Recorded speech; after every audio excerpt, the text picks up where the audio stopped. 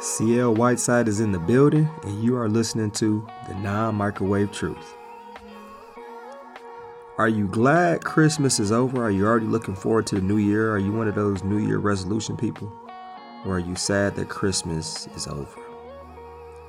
Our first world problem today. Think about Jesus. Think about Jesus. I got one more Christmas question, since it still is the month of December. Do you think our brother, our Lord and Savior Jesus, will be the type to buy the 12 disciples a gift? Or do you think he is the type that would have made them a gift? You got to remember, Jesus has some skills. Of course, we know about him performing miracles, but Jesus was a carpenter. You know he had to be an awesome carpenter. So do you think he was the type that would save up his money just to show him and prove a point that how much he loved them and buy them a gift? Or do you think he was a type that spent his time, allowed his hands, they probably were rough hands too. He probably needed some lotion. You know, they didn't have a lot of lotion back then. But in today's world, would he buy them a gift or would he make them a gift?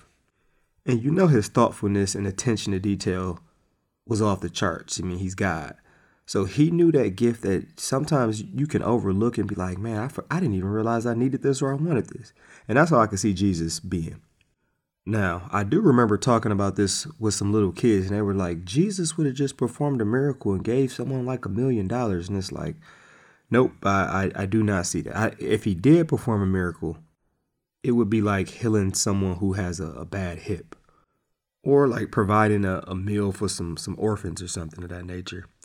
So this is our first world problem question today, especially for the 12 disciples. Do you think Jesus would buy a gift? Would he make a gift? Or would Jesus say, you know what? I'm not giving material gifts at all.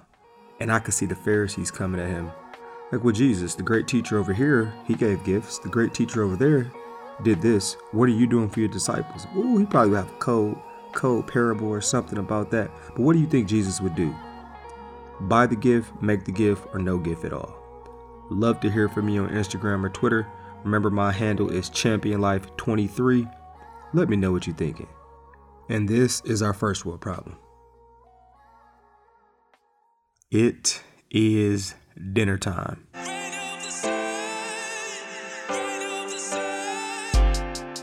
If one of your friends was to rate you as a friend, 1 to 10, what do you think they're rating you? Would they give you a 5? Would they give you a 10? Like, are you the perfect friend? And I just really want to talk about that today. And the title of this episode is How to Friend. Like, how to be a good friend. And what does a good friend look like, especially as a Christian? And I see so many people who are great friends to something, but they're not a good friend to Jesus. Like, they're so worried about being loyal to the wrong things, and they forget to be loyal to the Creator. They're so loyal to the creation, but they forget about the Creator, the one who's in charge. And I know people have made plenty of rules on what it means to be a great friend. Like, if you're my friend, that means you're always there for me. If you're my friend, you ready to ride or die. If you're my friend, you're going to come out and support me. Like, what does it mean to be a great friend to you? What should it mean to be a great friend to you? And I just want you to look at today in this episode of How to Friend. Are you living by some rules and ready to die for some rules that you should not be ready to live or die for? And I want to look at some rules of Christ and some other people in the Bible. And I also want to challenge some people who say, Jesus is my only friend. He's the only one that I need. Because I have been burned by people. I have been hurt by people. No one ever treats me how I treat them as a friend. And I just want you to think about, is everyone around you wicked? Or could it be that you are possibly the problem? I don't know, though. I'm not casting stones. I'm just more so throwing that out there. And like I was saying, I want to look at some biblical examples and things in the Bible, not the typical stuff like that's Captain Obvious, like don't talk behind a person's back or make sure that you're nice to them. but some things that are in the Bible or something that we can model after Christ. Now, there are 6 different points that I'm going to bring up on this episode of How to Friend. And the first one is, a friend isn't for each and every circumstance. And I want you to think about it like this. Like, how many pair of shoes do you have? You don't wear your boots out to the beach. You don't wear your flip-flops out in the snow. I mean, maybe if you're taking the trash out, but you get my point. You get what I'm saying. We have to be careful about trying to put friends in spaces or in rooms that God doesn't necessarily have them designated for. And what I mean by that is, and I think that goes for a person who maybe feels slighted or rubbed the wrong way that they didn't get invited to something or put in a situation. And what comes to mind is, when you think about this, Jesus had 12 disciples. He had 12 disciples. That means he selected 12 men to do a specific line of work. But if you ever notice, Jesus didn't bring every single disciple to every single event or let them see every single thing. And I think about Peter, James, and John, where he talks about, bringing them up the mountain, allowing him to see the transfiguration. And a lot of times people get jealous because they like, I'm so mad. Why didn't you invite me to the party? But we don't get mad when friends don't invite us to a shootout or a riot or something that's going to be like strenuous work. Like, one of my friends was like, I can't even lie, I didn't really want to help you move. That's a lot of work. And I can't be mad at him. So we can't get mad when sometimes they don't invite us to the party, because sometimes that party's not going to be all fun and games. And that might not be the room that God has designated for you to be in at that specific or particular point of time. Like, I look at James. James was one of the 3 disciples to see Jesus' transfiguration. I also see Jesus raise someone from the dead. But James is also the first disciple to die. And I'm guessing all the disciples or anyone would say, I would love to see Jesus in all his glory. But a lot of people are like, I'm not trying to die. I am not trying to die. On to the second point on this episode of How to Friend. And I want you to put this in your mind or think about this. How would you act towards someone who seems to be getting the blessing or the thing that you have been praying for, or that you feel like you should have, or that you actually deserve? Like, could you still celebrate them? Could you still be happy for them?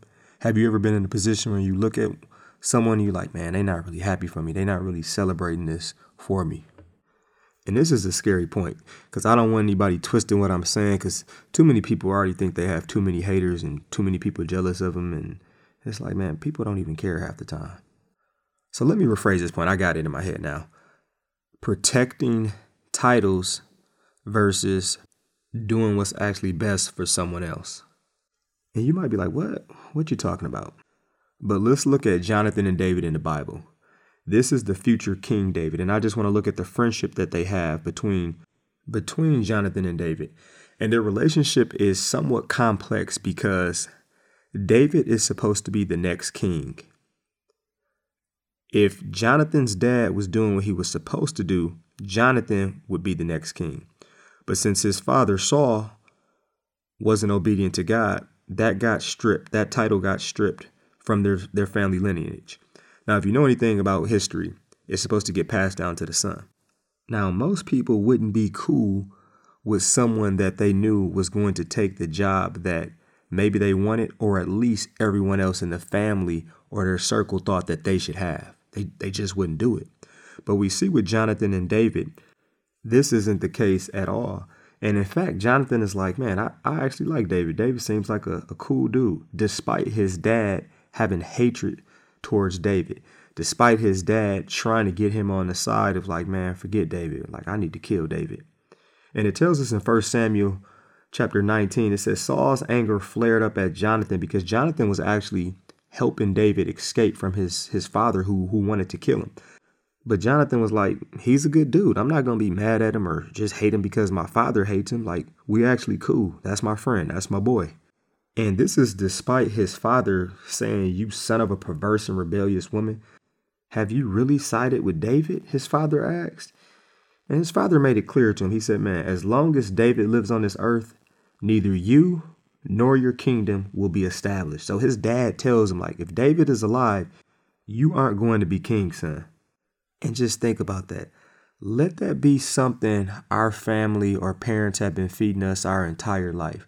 Like I see that in basketball and football all the time where parents think their son or daughter is going to be the second coming of LeBron James or make it big, and then somebody else comes and is there to steal the spotlight that the parent has really wanted. And more than not, that messes up the child's relationship and makes the child jealous or envious and not be able to be friends with that person. But Jonathan asks his father this. He says, why should he be put to death? Like, what has David done wrong? Man, and Saul got so mad at Jonathan that he hurled a spear at him and tried to kill him. Then Jonathan knew. Jonathan knew that he had picked the side of David, and it was a wrap pretty much. Jonathan made me think about a reason why we aren't the friend we're supposed to be or that God designed us to be. It's because when we have the opportunity to bless someone else, we look at it as a burden. And we start thinking to ourselves, if I bless this person, how am I going to get this back? Or, you know what? I'm tired of blessing them. They never bless me. And we don't look at it as an opportunity. We just see it as a burden. And what we see with Jonathan didn't deny the fact that God was telling him, bless David. Make sure you keep David safe. Because I got breaking news for you. Every relationship is not going to be a give and take. Sometimes it's going to be a give, and give some more. And I'm not saying to allow people to take advantage of you, but you just got to understand what is right to do. What is God telling you to do? Jonathan did what was right, even when it was tough. And that's a situation where it would have been so easy for him to support what was family, what was easy. But instead, he supported what was actually right. He's like, I don't have a reason to kill him. I don't have a reason to hate on him. So I'm not going to do it. This is actually my friend. So he said, forget the title and forget what everyone has told me I'm supposed to be. I'm going to allow God to determine what I should be and what David should be. And that brings us into our third point. And man, Generation Z and millennials, man, we got this really bad. We got this bad. I've heard so many people say a real friend supports you no matter what. Nah, no, they don't. No, they don't. And if you don't support them in the way that they want to be supported, they will flip it on you and be like, you don't like me or you don't want what's best for me. And I'm talking about when someone is going against God's word.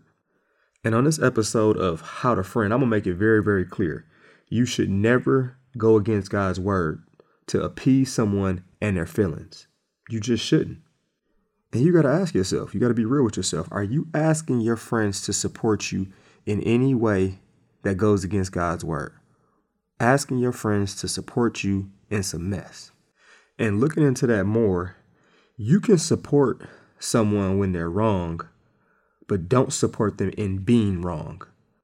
And I think about Derek Carr. I talked about this a few episodes ago, the quarterback for the Raiders.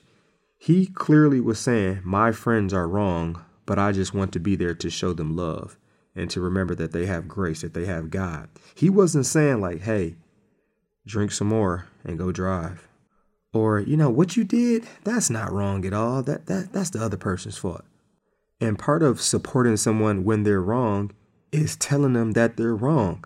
I just think about two of my friends, my guys Sid and Kent, and I just remember them breaking down and explaining to me how I was wording some things and saying some things and how I was wrong. And it doesn't necessarily feel good at the time, but that's being a real friend to be like, hey, Seal, you should have worded it like this.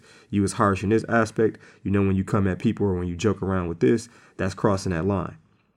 That's what friends supposed to do. They shouldn't let you walk around with egg on your face. So best believe sometimes telling someone they're wrong is actually the best support. And I know there are those cases, though, where you have people who they're out of control. And on this episode of How to Friend, I really want to look at the person who I would call a drowning victim. And I know I've mentioned this before. When you see somebody drowning, especially if they big, they throwing elbows, they coughing up water. If you get too close to them, you're going to end up getting knocked out. So you can throw a life jacket out there. You can throw a floating device, but don't jump in that water and try to save them when they're going panicking and acting crazy and acting a purity fool. Like, You mess around and you get knocked out. And I think about this is if you get too close, it will cost you too and increase your chances of drowning. And examples that I mean by this is like covering up for them. Or If you know every time y'all go to the mall that your friend steals, don't go to the mall with them and then try to justify it, but like, well, I wasn't stealing, or I didn't play as a cover up or a look out for them. I just let them do them. Or you know every time they get to drinking, they get rowdy and they're ready to fight, or she's sending thirst trap pictures to dudes, but you think that messiness is not going to trickle down to you. Ha, good one. Proverbs 13 verse 20 makes it so clear on being around janky people or surrounding yourself with those type of people. It says, walk with the wise and become wise, for a companion of fools suffers harm. Another version said, associate with fools and get in trouble. Can't be more clear than that. A lot of people, I think, have to they ask themselves, do they really want real friends? Because a lot of times people want minions. They want control. They want to be comfortable in their wrongness, and they want to be comfortable in their sin. And if that's the case and you see that, you have to love them from a distance, because friendship should be about how you grow better together. And that's our fourth point, grow better together. And I just think about, we put loyalty or act like loyalty is owed to the wrong things, or just because in high school you were there for me to cuss people out and not take any mess, I'm supposed to be loyal to you now. And we 30 years old and you still trying to do the same thing to cuss people out and act a fool. Well, remember when I was there for you when you broke up with Sean? Well, now I need you to be there for me. Like, that's not the same. Sean was a 15-year-old sweetheart. You trying to break up with your husband. You not even broken up. I can't provide any man for you to date or tell you to get back on the dating market. You not even divorced. And people will really try to look at you crazy or act like you're wrong for not being loyal to them when they're not doing something God's way. And you have to remember, people change. You should want people to change. You should want people to grow for the better and not be that same 12-year-old, 15-year-old, 20-year-old that they once were. You want them to be better. You don't want them on the same stuff they were on back then. And 2 Timothy sums this up nice. It says, flee the evil desires of youth and pursue righteousness, pursue faith, love, and peace, along with those who call on the Lord out of a pure heart. Don't have anything to do with foolish and stupid arguments, because you know they produce quarrels. Now I'm going to jump a couple passages. It finishes up and says, opponents must be gently instructed, in the hope that God will grant them repentance, leading them to the knowledge of the truth, and that they will come to their senses and escape from the trap of the devil, who has taken them captive to do his will. And that's one of the reasons that I thank God for my wife, is just the different perspective that she provides, her desire for us to grow together. And I guess I should point out or say her intentionality and focus on us growing together. Because if you're not intentional and you're not focused on it, sometimes it just naturally happens, and those are the friendships we usually love. But at times you have to be intentional and focus on it, especially with a relationship like that. And this brings us to our fifth point on how to friend. You have to be willing, and you have to only want to listen and hear godly advice. And if you don't fear and you don't respect the Lord, you can't give godly advice in a lot of cases.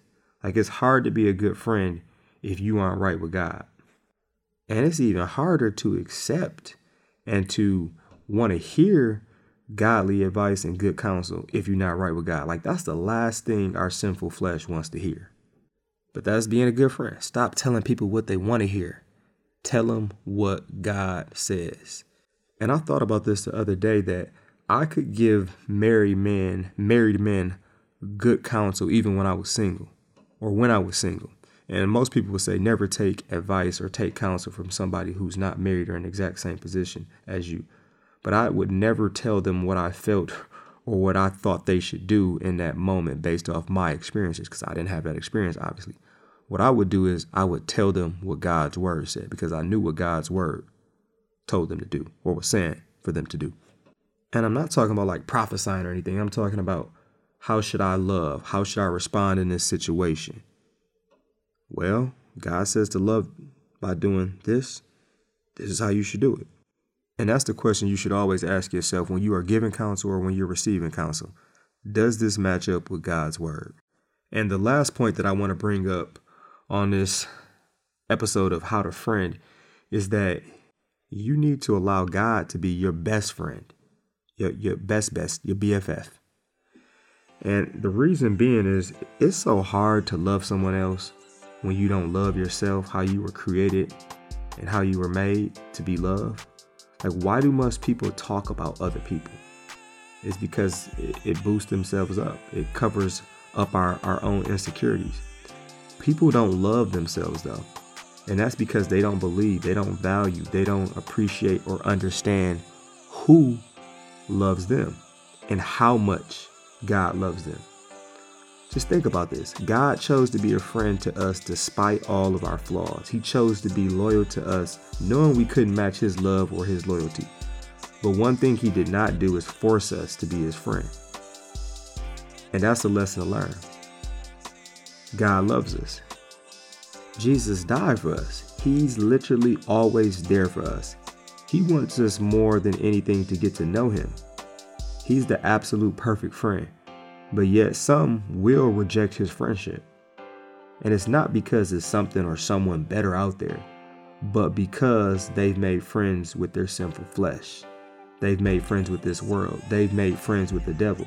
And those three amigos, they are some liars. They are haters. They never want you to have the greatest relationship ever, which is with Christ. And this is the non-microwave truth. And I have one challenge for you today. Reach out to a friend and just let them know that you are happy or excited or you are praying for God to continue to bless them and for them to continue to grow. And make sure you pray for them if you say you're going to pray for them. Like, do it right then and there, because if you like me, you'll probably forget. Thanks for joining me on this episode today of How to Friend. If you liked it or love it, share it with a friend. Peace, punch, Captain Crunch. Say no to drugs and yes to Jesus. I'm out.